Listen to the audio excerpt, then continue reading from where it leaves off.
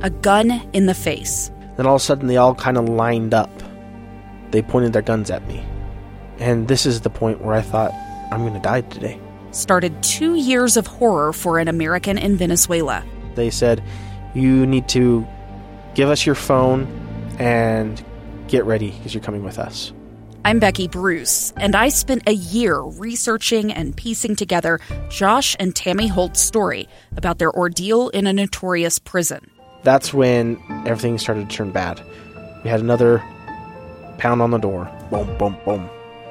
And there was the police once again. You can binge all of the episodes of Hope in Darkness on KSLpodcasts.com or wherever you get your podcasts.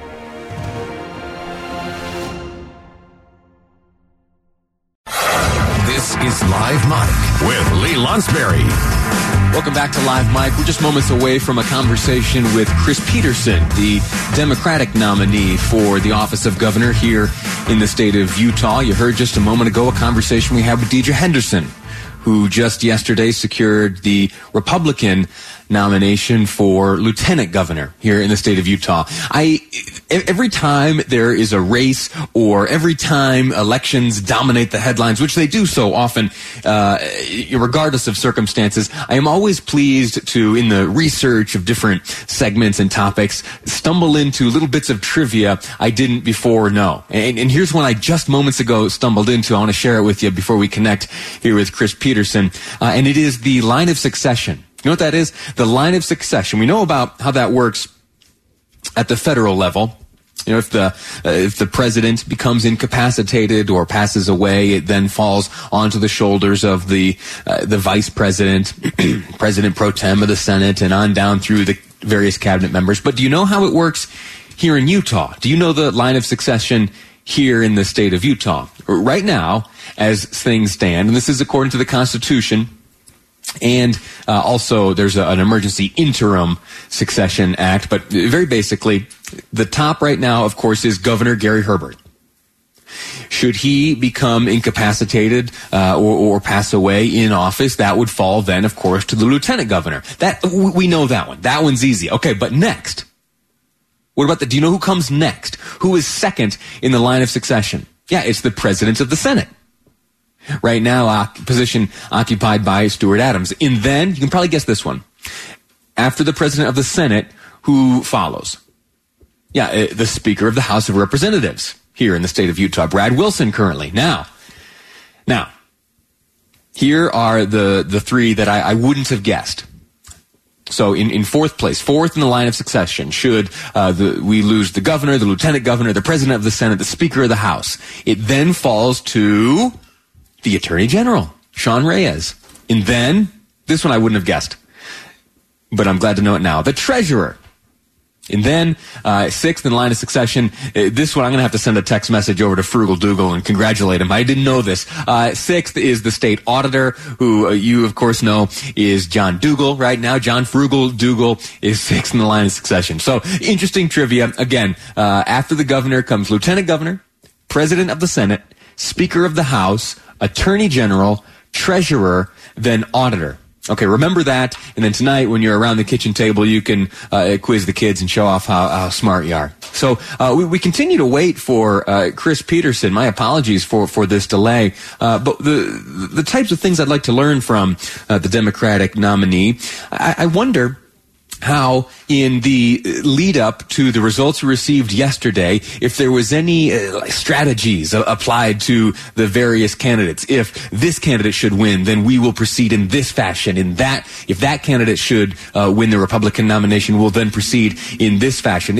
Fascinating strategy always going on behind the scenes in elections like this. We do now have Chris Peterson joining me on the line. Mr. Peterson, welcome to the program. How are you? Hey, Lee, I'm happy to be here with you. Apologies on the technical challenges and getting us connected. It's exciting to be with you and your listeners. Don't you worry about it at all. In fact, the little bit of a delay we had there gave us an opportunity to learn a bit of Utah trivia. Let me ask you this. Could you name down to the sixth position the line of succession in the state of Utah? Oh, goodness gracious. No, I didn't know we were going to have a pop quiz here, Lee. No, Sorry. I don't know. So you of course know after the governor, lieutenant governor, president of the Senate, speaker of the House, and then attorney general, treasurer, then auditor. I didn't know until just this morning. So don't feel bad. If you'd asked me half hour ago, I wouldn't have known. But now you do, so you'll have to. I'm glad I know now. There you go. Quiz the kids tonight. They'll think you're super smart. All right. Now, today essentially is day one of the race towards the general election in November. You know your opponent is Spencer Cox. As the last number of days, since last week, have you been obviously been paying attention to who will be your opponent? But did you have different strategies plotted out based on who may receive the Republican nomination, or is this more a race promoting yourself? Well, obviously the different candidates all have different strengths and weaknesses.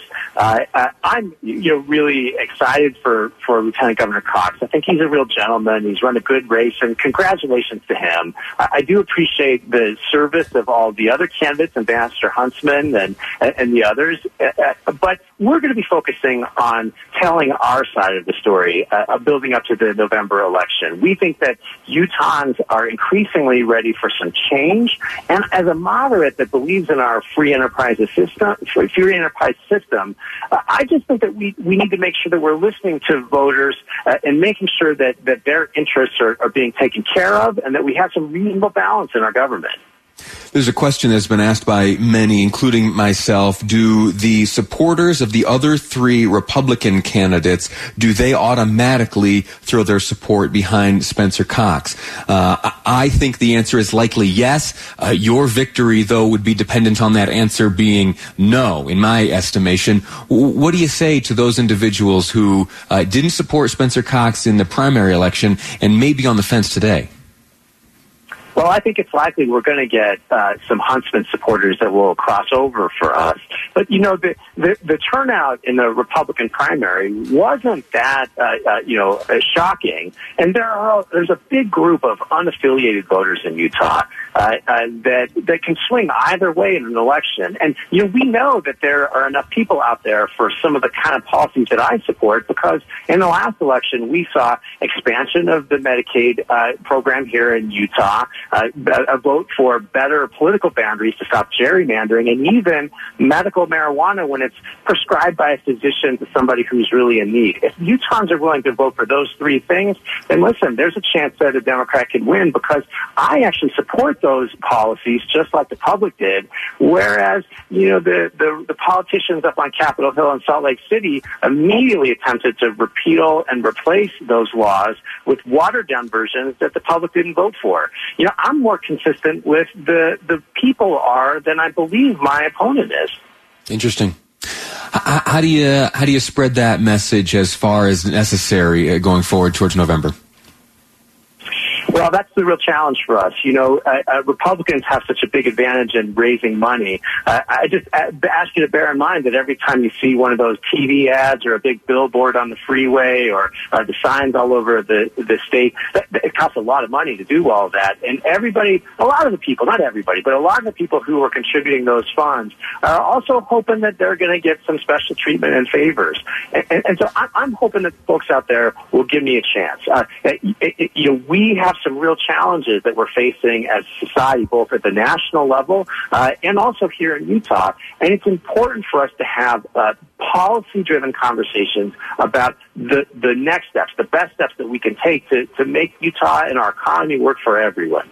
Do you think what you said there is universally true, that at least the big money donors, that they make those donations with the expectation of a favor returned? Well, I don't know. I don't want to be too strenuous about that, but sure. I do think that there's too much money in politics, and that creates real challenges for the public to get their message heard. What is clear is that there are Utahns all across the state who are struggling to get by. Thousands of Utahns are out of work. There are a lot of hungry kids that have been spiking in our state. They're not making political campaign contributions because they don't have the money to do so. And I want them to know that they still get a vote, and that I care about them and care about their views. And I'm going to be fighting for ordinary working Utahns across the state to have good paying jobs, to be treated with dignity in the marketplace, in their business relationships, and to have a voice in their government. All right. Chris Peterson, Democratic nominee for governor here in the state of Utah, running against now Lieutenant Governor Spencer Cox, who just last night secured the Republican nomination. Give us your website real quick before we say goodbye. Thank you so much, Lee. It's PetersonForUtah.com, and you can follow us on Facebook, Instagram, and Twitter. Very good.